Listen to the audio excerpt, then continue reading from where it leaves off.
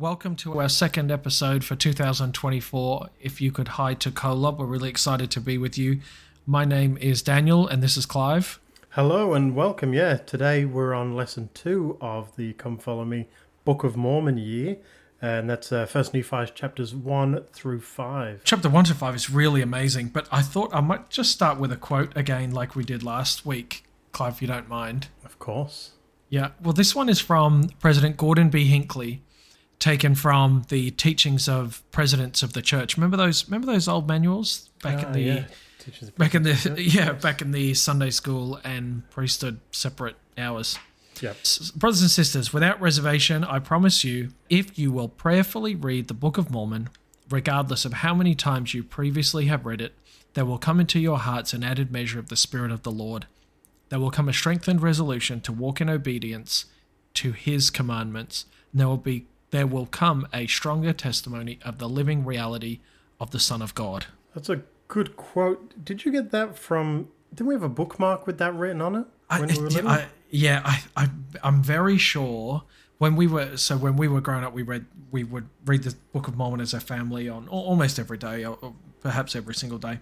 And we had a bookmark in it. One side was to tick off the days, consecutive days, and the other side was a quote. And I think that this might have been the quote, but it was some time ago.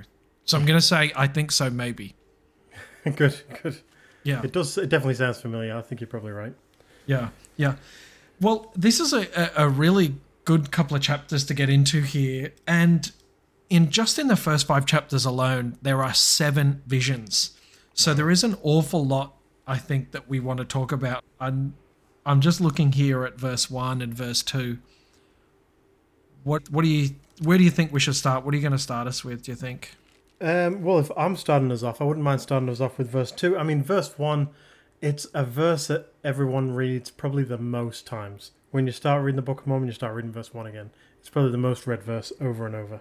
But I was hoping you would say that, because I imagine, I guess, what we're trying to teach and what we're trying to talk about on here is not just most things that you would learn about in your Sunday school or gospel doctrine class, and the teachers no doubt will go through this verse, which is packed. But yeah, I think that's best. Let's leave that for that's right. The Sunday Let's class. look at. So what I was reading when I was reading verse 2, actually, it talks about the language in which he speaks and the language in which the Book of Mormon's written, and I thought that was really interesting as I read it, because I wanted to understand how it was written and why it was written the way it was. Joseph Smith describes the writings of it as a type of Reformed Egyptian. So, I mean, what is Reformed Egyptian? Nephi says that it was a language of his father, which was Hebrew, but also the learning of the Egyptians, which is Egyptian.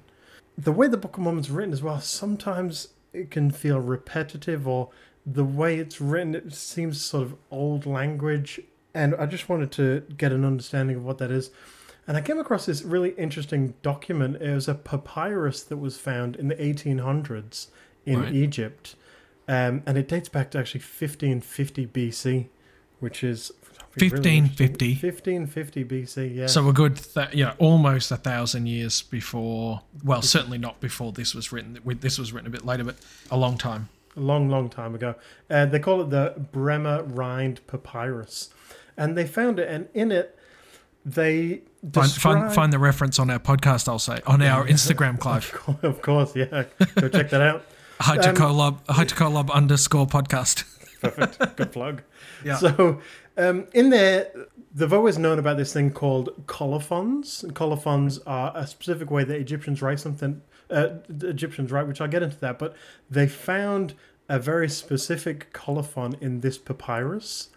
And how they describe it is they say that it gives a date of the text, the title of the author, the genealogical information about the author's parents, which I thought was interesting, and also a curse upon everyone who might tamper with the document.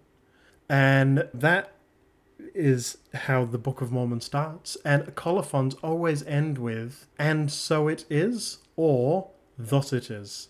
Just to basically say, everything that I've said, this is what I've said. This is what I mean. It's sort of like a signing off of the document that was just written. More like an ending. Like, this is everything that I've said. This is what I've said. Right.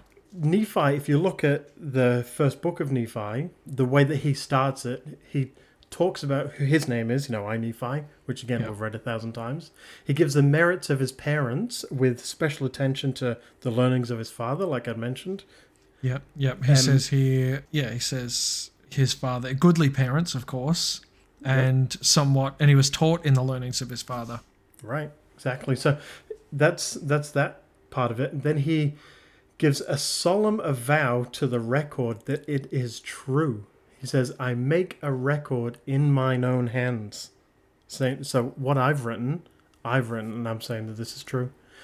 And a lot of the times through the Book of Mormon, but especially in 1 Nephi, if we're looking at this in particular, at the end of chapter 9, thus it is, amen. So that's him saying these things from chapter 1 through chapter 9, thus it is, this is what I've written, I'm signing off, amen. And then chapter 10, he gets into his own sort of stories. Do you think that of course, when Joseph Smith translated the book, he didn't have all these chapters as they are now. When Nephi wrote this, he wrote 1 to 9 in kind of one sitting, or that was one thought, one train of thought, or one memory, and he wrote all that in one go. I mean, it's quite possible, but we know that most definitely he's saying 1 to 9 is one section for him, saying this is what it is. Thus it is, thus it is, amen. Let me get into the next bit. That is one whole bit that I want to focus on, that section there. That's what he's saying. 1, that's a particular bit. 10, that's my bit. I'm going to the next part. And then you said that it was a record. So he says here in verse 2, the language which consists of the learning of the Jews and the language of the Egyptians. Yeah, well, exactly. So the Egyptians, the colophons, that's the Egyptian sort of thing. In fact, Hugh Nibley says concerning the historians of the Book of Mormon, later historians became crammed for space. They saw an advantage of writing in Egyptian characters. Right. So this colophon way of writing, then they sort of evolved into the characters. The Book of Mormon, they're written on plates, different plates over different times, but plates, no doubt. So I thought it was really interesting. And so if you look at Moroni speaking at the end of the Book of Mormon, as in Mormon, the book area, what would you call it? He says in verse 32, and now behold, we have written this record. What chapter? Sorry, this is Mormon chapter 9. And it's verse 32. And he says, now behold, we have written this record according to our knowledge in the characters which are called among us the Reformed Egyptian, being handed down and altered by us according to our manner of speech. Not only is he saying that, there's the way we write it, plus there's these characters, but these characters have been altered by us because of the way that we speak now. You remember when we were younger, there was words that we would say that our parents didn't understand. Now there's things that my kids and your kids say that I don't understand. Language drive me mental. Language evolves all the time. The Book of Mormon, it's over a space of 1,000 years. Imagine the particulars of the way that they wrote stuff and the way that this colony, I guess you'd call it, moved from one area to another, and the families grew, how much their languages as well would have evolved. Moroni doesn't stop there. He says in 33, and if our plates have been sufficiently large, we would have written in Hebrew, but the Hebrew hath been altered by us also. And if we could have written in Hebrew, behold, ye would have no imperfection in our record. So he's saying, hey, we knew the language of Hebrew. We couldn't fit it on properly, so that's sort of been altered as well, along with this Egyptian.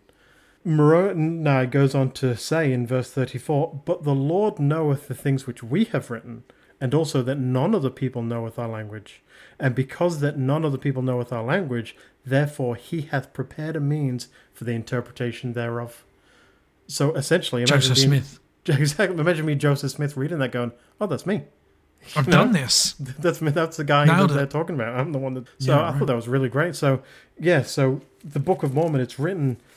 It starts off as a language of Egyptian and Hebrew, and then evolves into a new form of Egyptian, I suppose you'd call it, a new form of Egyptian, a new form of Hebrew that could only be described as Reformed Egyptian. Okay, well, that forms pretty good, actually, into what I wanted to talk about at the start, and that was the spelling, actually, of Nephi's name, because it's a peculiar name, not in the church, of course, There's a place called Nephi, of course now. And it's a semi-common name in the church in general. Yeah, I mean, there's no kids at my kids' school called Nephi, but I'm sure there's a lot in Utah. In the church? And Idaho and all those places. And even here, I think I know a couple. So there is but for us, it wouldn't be normal. And so I wanted to have a look into this name, and I've come across some really interesting information here. Really, the work by a guy called John Gee, G-E-E.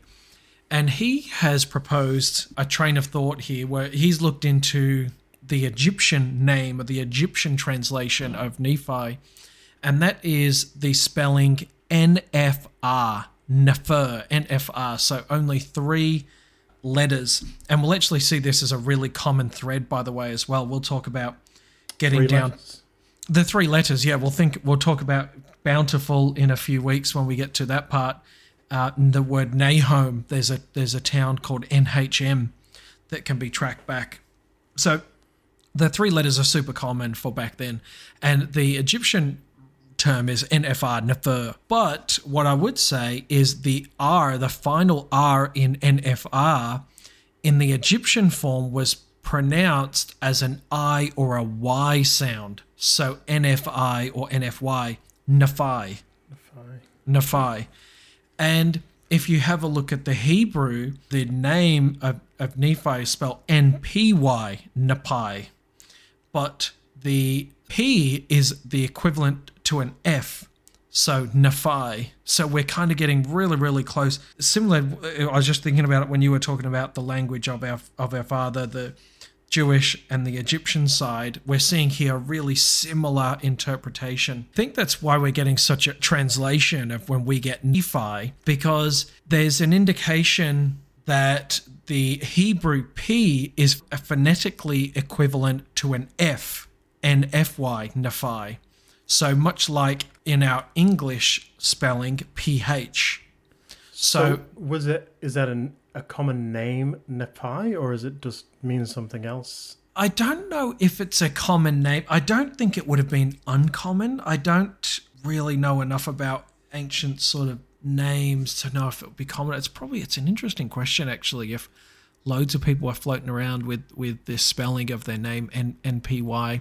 And it's interesting if other people interpret it a different way, to the English language. You look at Jehovah was, Yahweh was the way it was said originally, and that sort of evolved into the way we say now. So, I wonder if it could have been a common name and people have changed it to something else. Yeah. Well, just something I thought that was quite interesting, and that's how we've got Nephi from those original saying. That's how they would have said. That's how Lehi, from all accounts, it would have been Nephi, and we call him Nephi as a modern translation. So his father would have most likely said something like Nephi. Now, the next part I actually wanted to talk about is really interesting, I think, and that is verse 5. So verse 5 is Nephi introduces his father by name. It says that, "Wherefore it came to pass that my father Lehi, as he went forth, prayed unto the Lord, yea, even with all his heart, in behalf of his people." I was thinking there's always a trigger for someone to go and do something. And what is the trigger for Lehi to go and pray? He's a good father, Nephi says, and he has the mysteries of God, of course. But at some stage, he decides to pray. And it got me thinking a lot about Jeremiah. Jeremiah was around in the exact same time, in the exact same town, except just a couple of differences. Jeremiah was called to be a prophet in his youth. Lehi isn't called till perhaps 20 or 30 years later. And got me thinking that if Jeremiah is in Jerusalem preaching repentance and preaching to all the people, repent and be destroyed, was Lehi at one of his sermons? Right. Yeah. That's an interesting point. We know Lehi was a man of God. Why was he a man of God? At what stage did he go, hey, this is truth and I believe this? So that's an interesting point. And I should go pray. Yeah. Like, unless he was taught that. So it's something, I guess I was thinking a little bit about. Jeremiah's in Jerusalem. We know that Lehi would have been in Jerusalem a lot. He was a trader. We talk a little bit about he had gold and silver and precious things. They try to trade them off with Laban, of course, a bit later on in these chapters.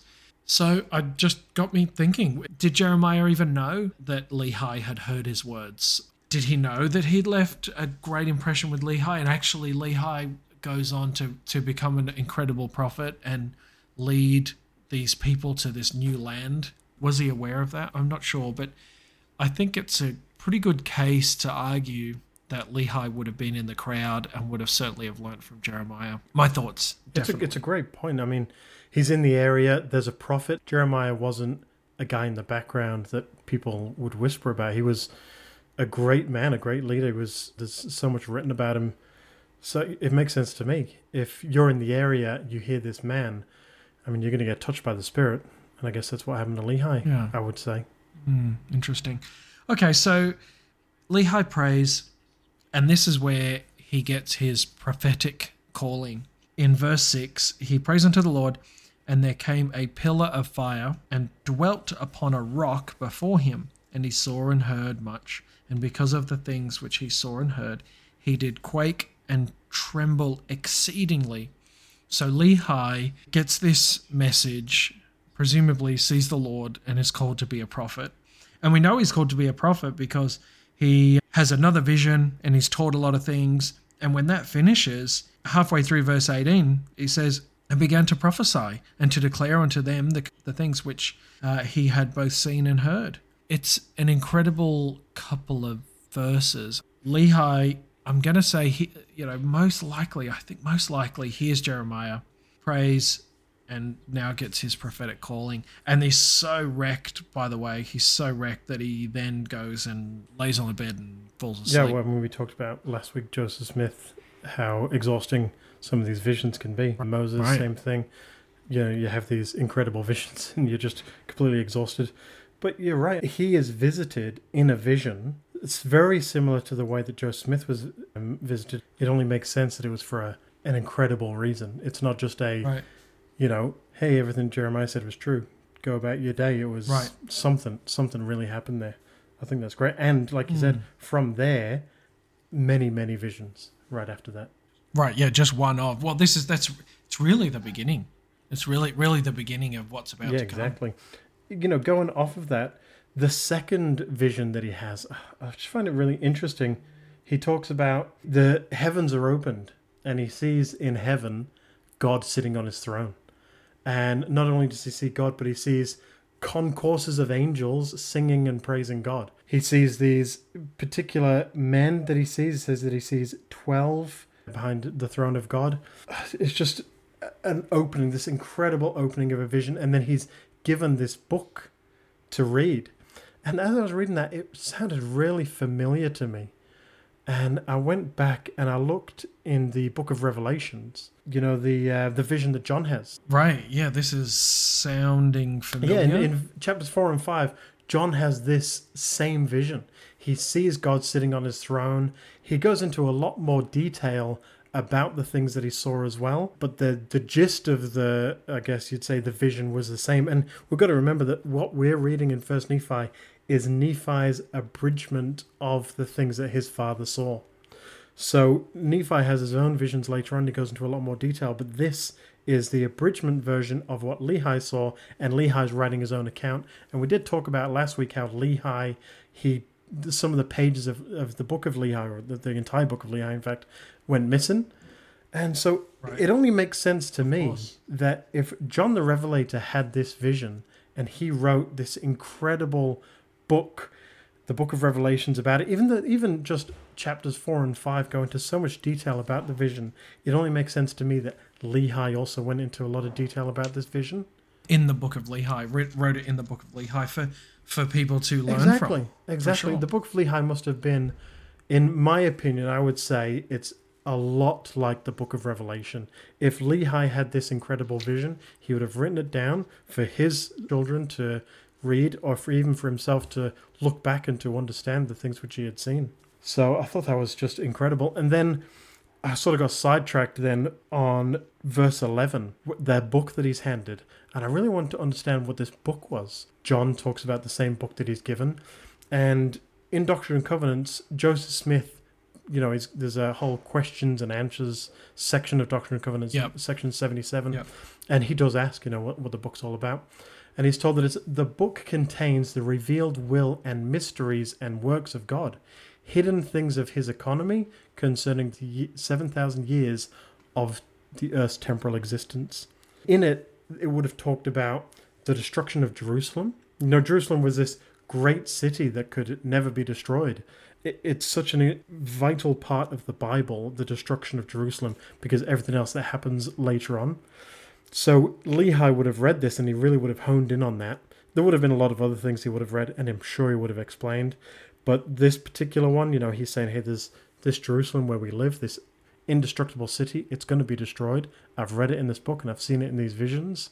There's a whole bunch of other things as well that he talks about. But again, Nephi says, this is my writing and I'm going to write my things. Yeah, read the book of Lehi. father's. Yeah, that's basically what he's saying. Yeah.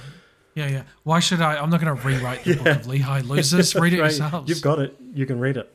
So then it made me again wonder. We talked about last week how Joseph Smith, he saw the pillar of light, which first he describes as fire because it's the easiest way to describe it.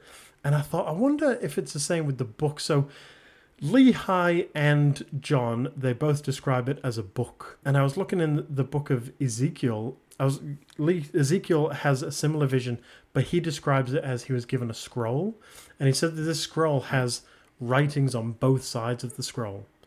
And look, I don't know if there's pen and paper in heaven, parchment, ink. I don't know.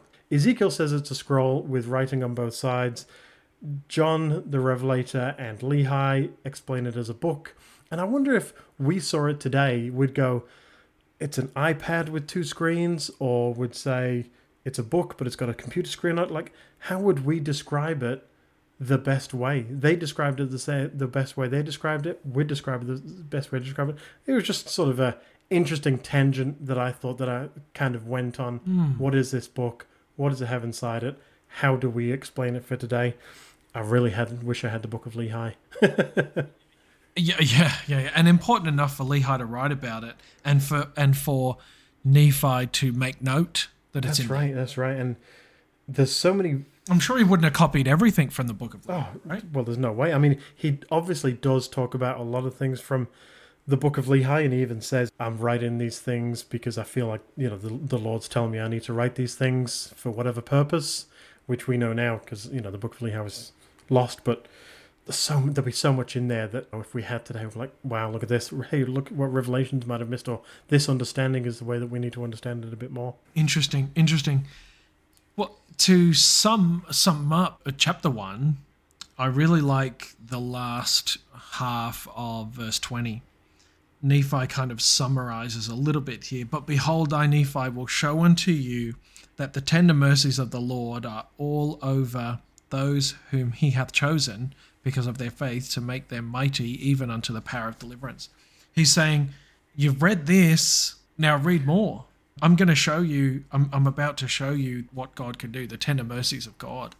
So chapter 2 it comes into an interesting point because it's really quite a archaeological, locational, I guess, because we now learn that Lehi leads his family away, essentially, and we find out that later they get to the valley of Lemuel.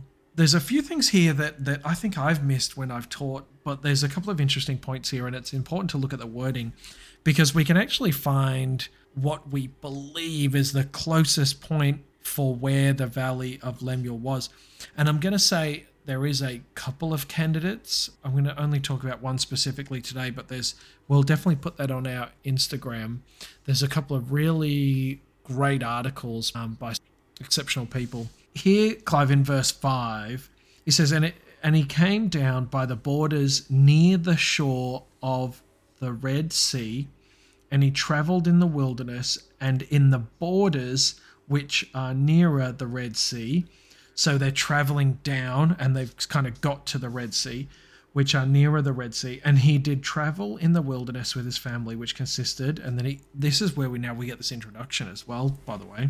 We get an introduction to the rest of the family. So they get down to the borders, and borders is an interesting point because what is borders? And we kind of we get borders twice, and he came down by the borders near the Red Sea. So is it the border of the Red Sea? Is it the place? Is it the borders the place? I remember watching a lecture by Hugh Nibley that did talk about borders, and he was saying that perhaps borders should have been a capital B, because he believes that the borders were an actual physical place. This is the border, not the border of the Red Sea where it touches the land, but an actual border.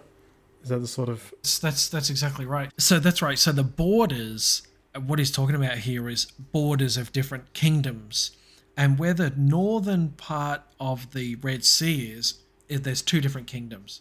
And so that's where we're getting a border from. So it's a border, a political border, let's call it, as opposed to a physical wall or something else. It's more of a political border separating the kingdoms. So right? Yeah, that's exactly right. And so then they travel further down from that border. So they get to the Red Sea, and then they travel 3 days further. So it's really, really important to note that it's not 3 days from where they set off. It's not 3 days from just outside of Jerusalem, as we know that's where they're from. They travel down, and then they travel 3 days. And that's when they pitch their tents. And we get some really good explanation here. We get an altar. So Lehi builds an altar, and he makes an offering unto the Lord. He says here in verse 7, and gave thanks unto the Lord our God. Now, a critical point to this is a couple of really interesting points in these few verses. I'll try not to bore you, Clive, too much. I'll try not to drag this on too much. But really, this altar is an altar that Lehi has built outside of the temple. And that is significant because this is Lehi building an altar and recognizing that this is the new Israel that he's building. Because, of course, you would always have to go to the temple. You can't just build altars willy-nilly. Right. Again, showing his calling. He's not just a guy that's right. I'm taking my family, and I get to build this altar just because I'm a good guy. That's right. So it's actually quite a significant point there that he builds an altar. And so then we get to the valley, and there's a couple of descriptive words here that is used for it. And we're not gonna do this podcast for me to just read the scriptures to you, but please check them out and have a look. There's an area near the Red Sea, and that is the work. This work is done by a guy called George Potter and another Aussie local guy called Warren Aston, who did their work separately, I must say, but their writings are just incredible. And they visited this area multiple times and have come up with great evidence of this is where the Valley of Lemuel could be. They talk about the area just being sparse, and if you imagine an Arabian peninsula, that doesn't sound like somewhere where there's loads of rain and loads of water, right? It's not not much. But they come across this one particular area that there's big granite, almost describing it like a canyon, and in the middle of it is a flowing river. It's a fascinating story. George Potter asked us, his tour guide, is this always here? And it's an incredible how the tour guide ends up taking them there. But he says, yes, it's always here. What's even more amazing, there's an area there that the locals call the Wells of Moses. And they state in the Quran, in the Quran chapter 7, if anyone's ever read through it. Look through the Quran while we're doing this, just thumb through it. Yeah. Well, I know both you and I have, but I'll save you looking it up, Clive. It's in number 7 and verse 160. And this is Moses. He says, we divided them into 12 descendant tribes as distinct nations, and we inspired to Moses when his people implored him for water, strike with your staff the stone. And there gushed forth from it 12 springs. Every tribe knew its watering place, and we shaded them with clouds and sent down upon them manna and quills. What they believe in the local area is this river is fed from these waters, these wells of Moses. All right, the stones that Moses hit. That's right. Yeah. And that's what they're called locally. They're called they're called the Wells of Moses. That's what they are now, and that's why. So George Potter, he asked to go and see these areas, and they take him to these waters of Moses, which is really incredible. So it's the Valley of Lemuel, and there is a half a chance that the river is flowing from these wells, which is really cool. So I definitely suggest if you would like that where Moses trod is where Lehi and his family trod. Same place. Right. Wow. That's exactly right. The people of Israel. Yeah. They would have almost camped right near the area. George talks about incredible evidence that this area was clearly peopled at a point in time. And he said, if you go back now, there's not much, but when they first started visiting, there was loads of evidence to suggest that the area was peopled quite a while ago. It makes sense. If you look at the map of where we believe they went, there's sort of like a valley where on one side there's these huge mountains, on the other side there's the river, and then there's just this one, from a long way up, it looks like a sort of a walkway. On the other side of the mountain is just complete dry desert. So you wouldn't have been walking that way. So it makes sense that you would have been walking where it looks like you would have been walking. Yeah, that's right. They would have certainly have been walking along the coast of the water, and then, depending on the local terrain, may have had to have gone inland just a little bit. But what I also like is that Lehi doesn't need the Liahona. Lehi finds this whole spot by himself. He walks there. So it's interesting to note that maybe he already knew of the area. Maybe he already knew it was called the Waters of Moses. But maybe he mentions it in the book of Lehi. Hey, we went where Moses went. Perhaps. Hey, Martin Harris, can you give us a chance? So I think it's really interesting. Lehi certainly, I think he would have known the area. There's great articles on this, so I don't need to repeat it. But Lehi would have most likely have known the area. He didn't need the Liahona, and neither did his sons who go back to get Laban. They kind of knew the area as well. Otherwise, they would have been stuffed, right? They wouldn't have been able to walk all the way back and not know the area. They had to walk for days and days and days. If that were you and I, we'd end up, who knows, we'd end up in Russia or something. If we had to walk from that area, we don't know the area. No. Like you said, that Lehi was a traveller. He travelled about. That was his job, sort of going place to place. So he knew the area quite well. And then later, when he doesn't know, the Lord sends a Liahona to help him. So they get to the area. Of course, now, am I skipping ahead a little bit too much? I guess I wanted to talk a little bit about Laban and the plates. Yeah, well, that's exactly right. So, there's a lot in between, which, again, we don't want to just sit here and read the scriptures to you. So, something I wanted to point out, though, when they did go back to the place where they came from to get the breastplates, now in chapter 3, verse 9, I thought it was interesting that Nephi says, I, Nephi, and my brethren took our journey into the wilderness. So he's talking about going back. And he specifically writes, with our tents to the land of Jerusalem. Now, that part I thought was interesting because he specifically points out with our tents, back in those times, it wasn't uncommon for young men to go to town and raid the towns. So they'd go in, get what they want, and they'd get out. They wouldn't take anything with them. So Nephi has to specifically point out, well, we went there with our tents. We weren't there to raid. We weren't there to steal. We didn't know how we were going to get the plates, he says before that. But we just know that, So is it like a quirk in the text where in reality for us, well, I when I read this, I think he's taken tents because he's got to stay there for more than one day. But actually he's recording this, tell the audience in his present day that he was making an effort to not show that he was just a yobbo rolling through town, essentially. Exactly. I'm going in. We're taking our tents. We're not raiding. Promise you that. We're not raiding because we're taking our tents, you see. Right. And we're going to go in, yeah. So I thought that was a really interesting thing that he specifically pointed out. Going through that, from that, we know that they decided, Laman was going to be the one that goes and speaks to Laban and go get the plates. And we know what happened there. Laban kicked them out. And they sort of panicked and they started to go home. And Nephi thought, well, we can't just go home. We've got to figure out a way to go. So the verse that I wanted to talk about from chapter 3 is verse 15. Whenever I'm asked to give a lesson or give a spiritual thought. There's really I've got two go-tos in the Book of Mormon.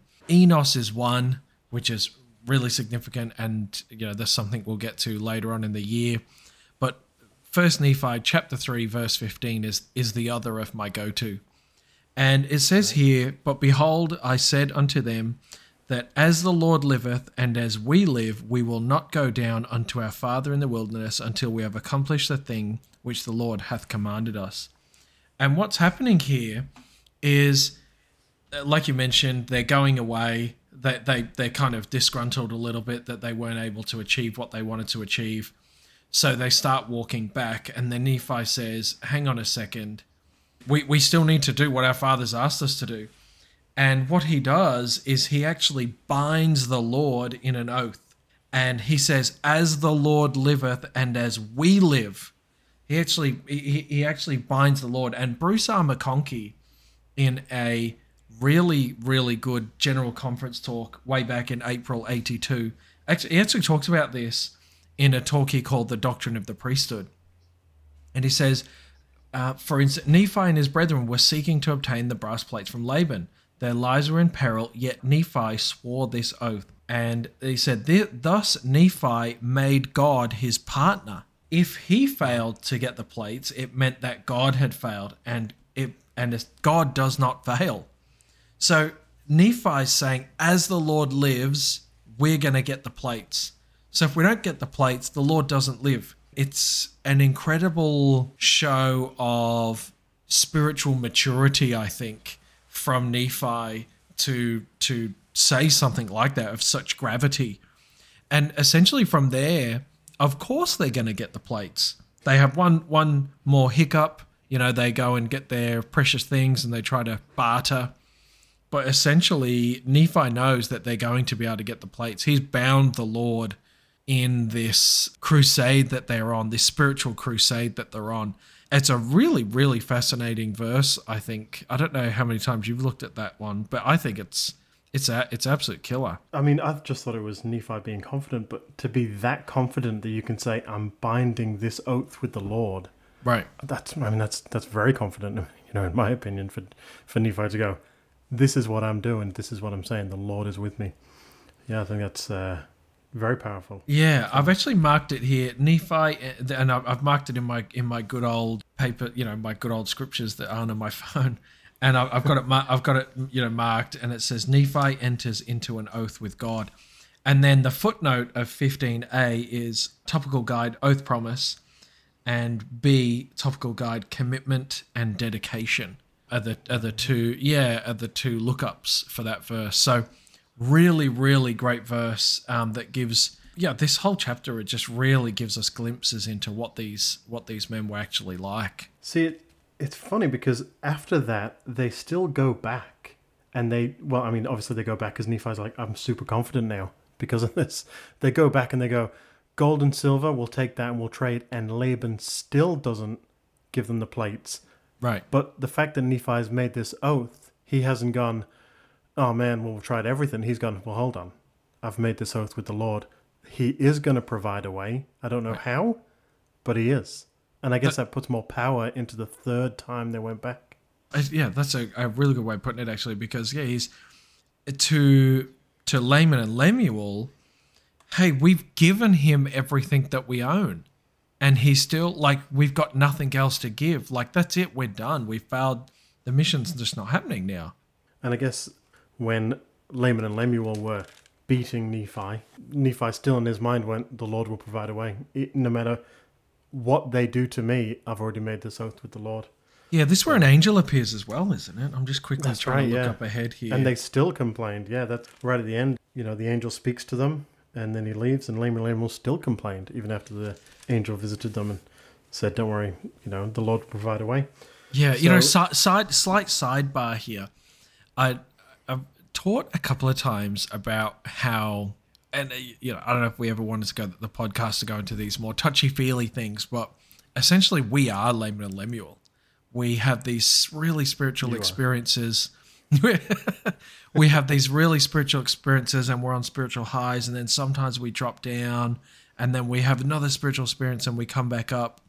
where Nephi is just 100% spiritual all the time. And where Laman and Lemuel more on this roller coaster, they repent.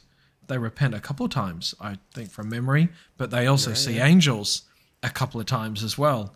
And so they're up and they're down, they're up and they're down.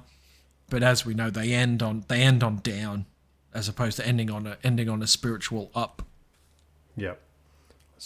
Oh, that's all I'll say on the matter. Okay. Let's go to the third attempt then, when they go back and they say, Nephi says the Lord will provide a way. I don't know how, but he will. He goes back and he sees Laban drunk, and he gets this overwhelming feeling that he should kill Laban.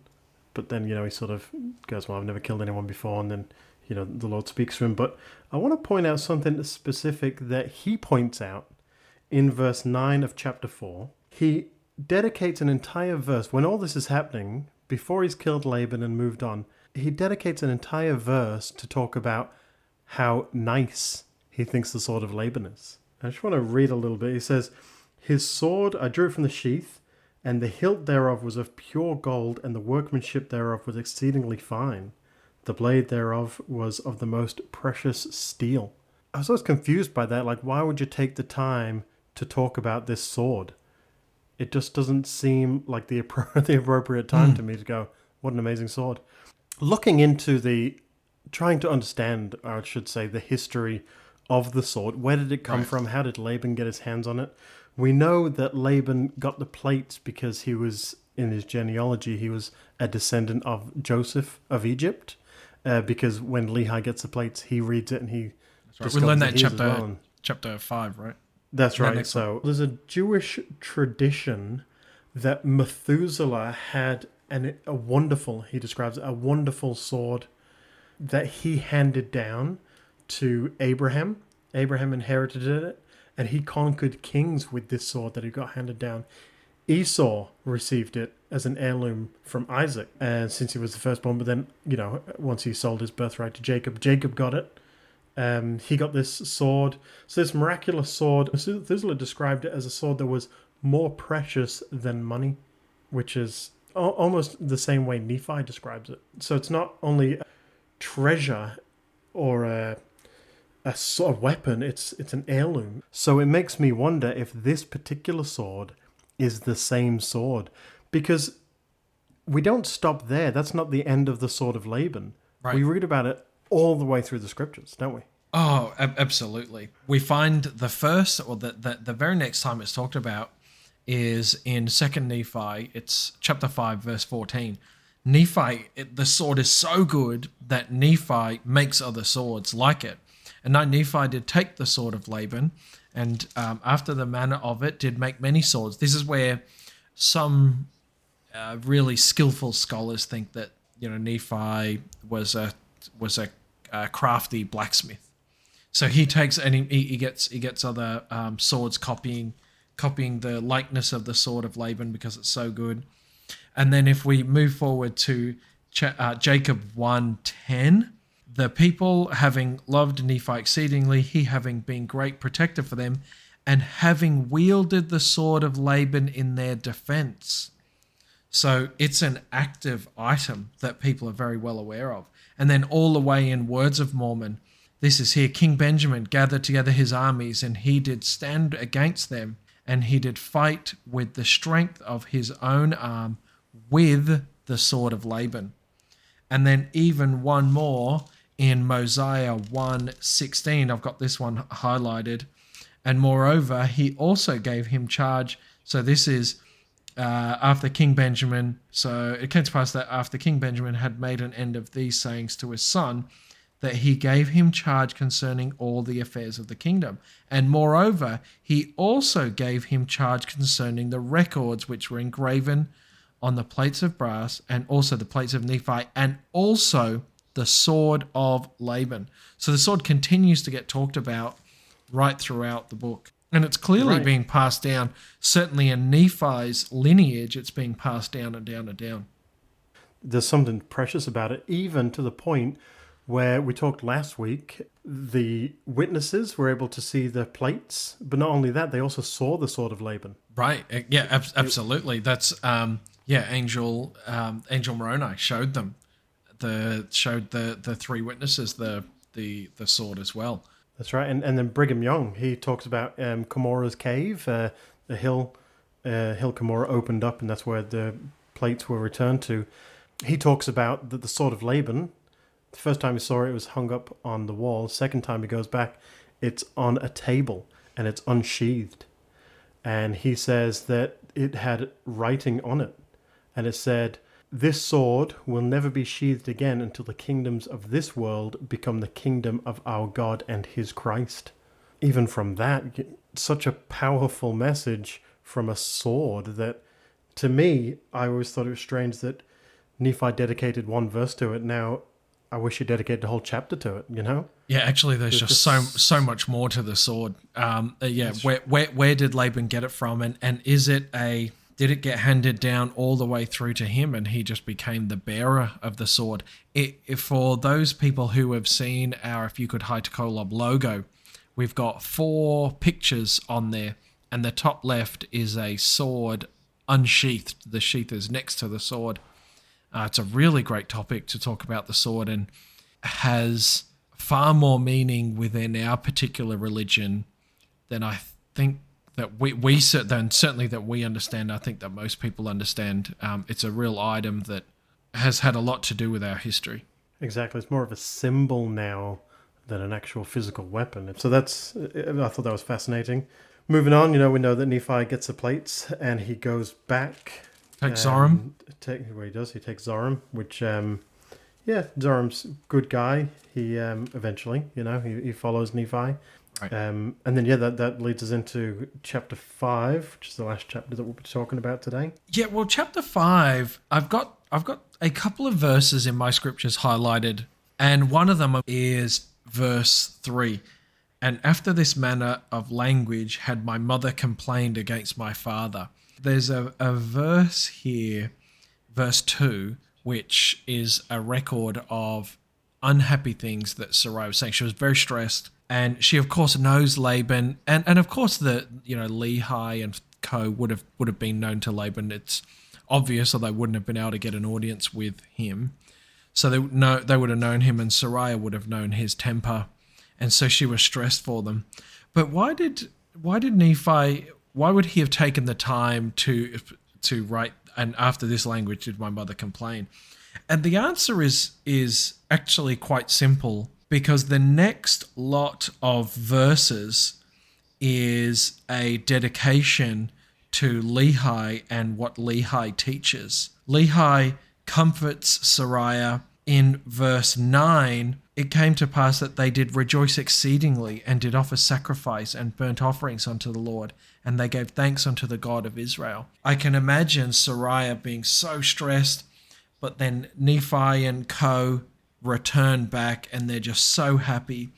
And Lehi, as the patriarch of this family, the patriarch of the Book of Mormon, takes time to thank God. And an altar here, again, we talked about earlier, an altar outside the temple. So takes time to build an altar, to offer burnt sacrifice and offer burnt offerings, really showing that this new brand of religion is greater than the old, and this is now the branch of Israel. So a really, really intense few verses here that I think that Nephi brings them on by introducing it as, we gave thanks because they were on such a low, they were so stressed, but actually the Lord took care of it, and Lehi wanted to make a note that the Lord was going to take care of them, and then offer so much thanks for taking care of them. Yeah, that is interesting.